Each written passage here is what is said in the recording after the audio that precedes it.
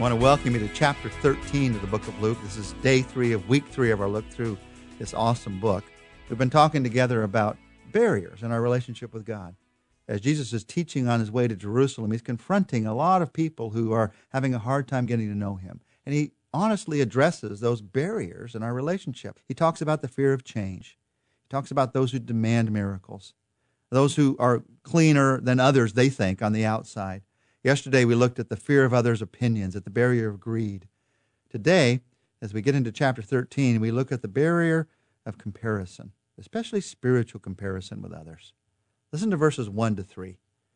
Now, there were some present at that time who told Jesus about the Galileans whose blood Pilate had mixed with their sacrifices. Jesus answered, "Do you think that these Galileans were worse sinners than all the other Galileans because they suffered in this way? I tell you, no. But unless you repent, you too will all perish." Here's the barrier of spiritual and moral comparison. You look at other people in the world and you think, these people are worse than I am, so I must be okay. This is a favorite sport of mankind. It has been for centuries. It's a favorite sport of those who go to church. We do this in the news. They were doing it in that day. Some Galileans had been killed by Pilate, and he'd mixed their blood with the sacrifices that they were making. And their opinion was, they must be worse sinners than we are because look at what happened to them. They compared themselves with somebody else, said, I'm a lot better than they are, I must be okay. And we do the same thing today. We often do it through the scandal newspapers. We look at some Hollywood star and some goofy thing that they've done, and we say, at least I'm better than her. I didn't get drunk and do that crazy thing. At least I'm better than him. I didn't leave her. I didn't reject that person. I didn't have that kind of a divorce. And in thinking ourselves better than others, through that kind of comparison, we think, maybe I'm okay with God. And the truth of the matter is, it is a great barrier to our relationship with God. Jesus' answer is, we're all worse. It's not, I'm worse than you, you're worse than me. Jesus says, we're all worse. We're all in need. And so he says, unless you repent, you're all going to perish. What does repent mean? It means turn around. It means turn your heart towards God. It means instead of depending on yourself, you're depending on him for forgiveness, for life, for direction. Unless you repent. This crowd wanted to talk about them, some Galileans in the news. Jesus wanted to talk about you. You need to repent. The barrier of comparison is solved by knowing that every one of us has the opportunity to develop and to delight in our relationship with God through this single word, repentance. I turn back to him. Maybe you need to do that for the first time. Turn to him for forgiveness. Turn to him for life. Maybe you need to return to him. Turn back to him for forgiveness. Turn back to him for life. As we continue through this chapter 13, Jesus then heals another woman on the Sabbath. And the religious leaders, they continue to grow more and more angry. Through these chapters, as Jesus is teaching, you see interspersed these experiences with the religious leaders. And we see their anger intensifying through these chapters, even as Jesus is intensifying his teaching. We see that we're headed toward a crisis. That crisis is going to be the cross. That crisis is going to be them deciding Jesus needs to be put to death. These leaders wanted to limit God's work to a list of rules, in fact, to their list of rules.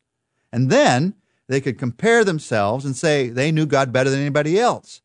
In total opposition to that way of thinking, their list of rules, Jesus talks about the kingdom. Verses 18 and 19, Jesus says, "What is the kingdom of God like? What shall I compare it to? It is like a mustard seed, which a man took and planted in his garden. It grew and it became a tree, and the birds of the air perched in its branches." As Jesus teaches about the kingdom, he's telling us that the kingdom of God is not God limiting himself to any list of rules, my rules, so I can feel better about myself. It's God reaching out to all that he loves through Jesus. And that will often challenge me to the core.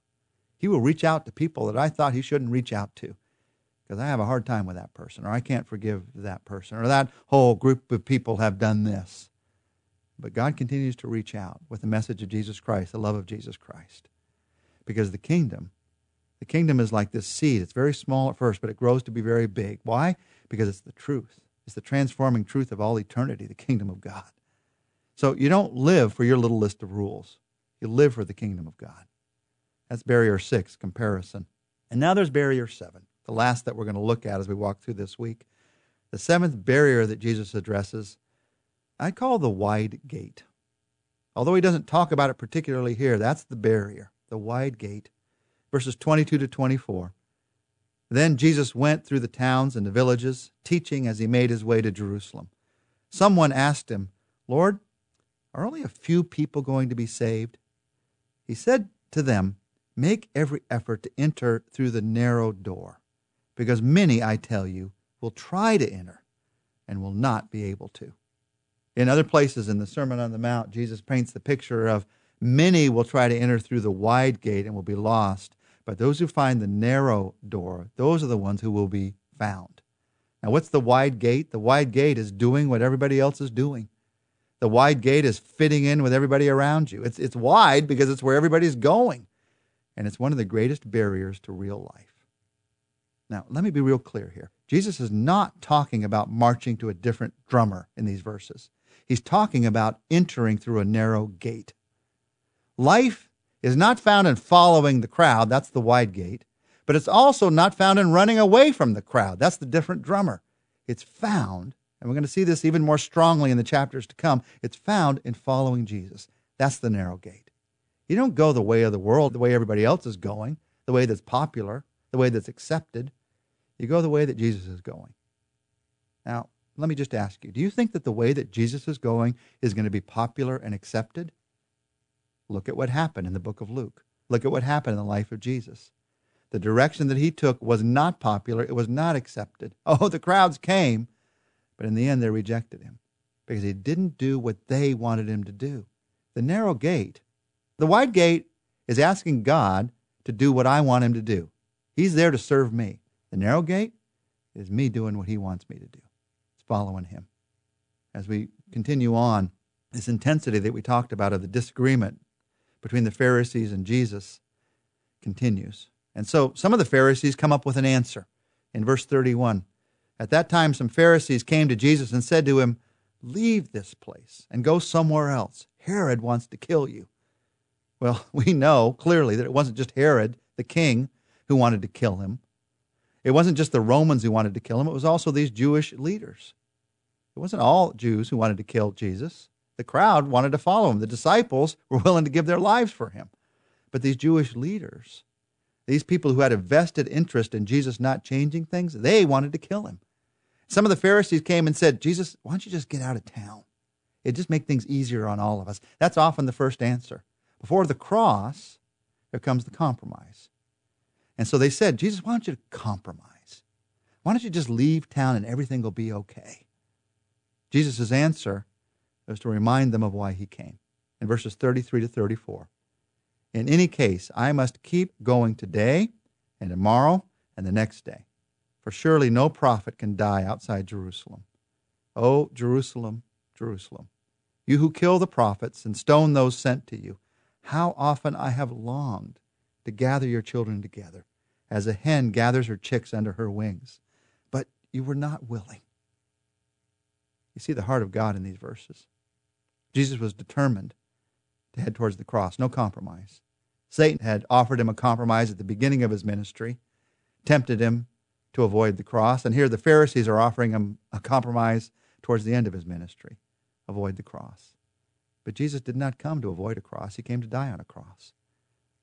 And in the heart of God, he says, Jerusalem, Jerusalem, how often have I longed to gather you? You've rejected those who came to save you. I want to gather you. That's the heart of God towards his people. That's the heart of God towards you. If anything, if anyone has ever made you feel that the heart of God towards you is to reject you, Jesus tells us clearly. He shows us clearly what God's heart is. He values you. He loves you. He wants to gather you into the life that he has for you. Let's pray together. Jesus, thank you for your heart towards us. And when I'm tempted to think that somehow you are rejecting me, or somehow you are against me, or somehow you are ignoring me, remind me of these verses. Remind me of the truth. I may not always see it, but every minute of my life you love me. Every minute of my life, every second you value me. You have a plan and purpose that you're working out in my life. Help me to see that in fresh and new ways today, I pray. In your name, amen. Tomorrow, we're going to see Jesus teaching that confronts and confounds the conventional wisdom of that day.